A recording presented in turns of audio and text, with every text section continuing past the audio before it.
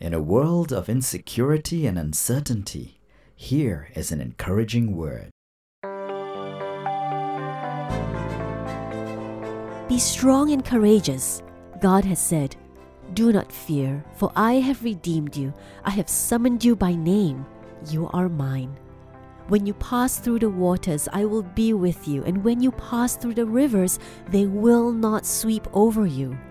When you walk through the fire, you will not be burned.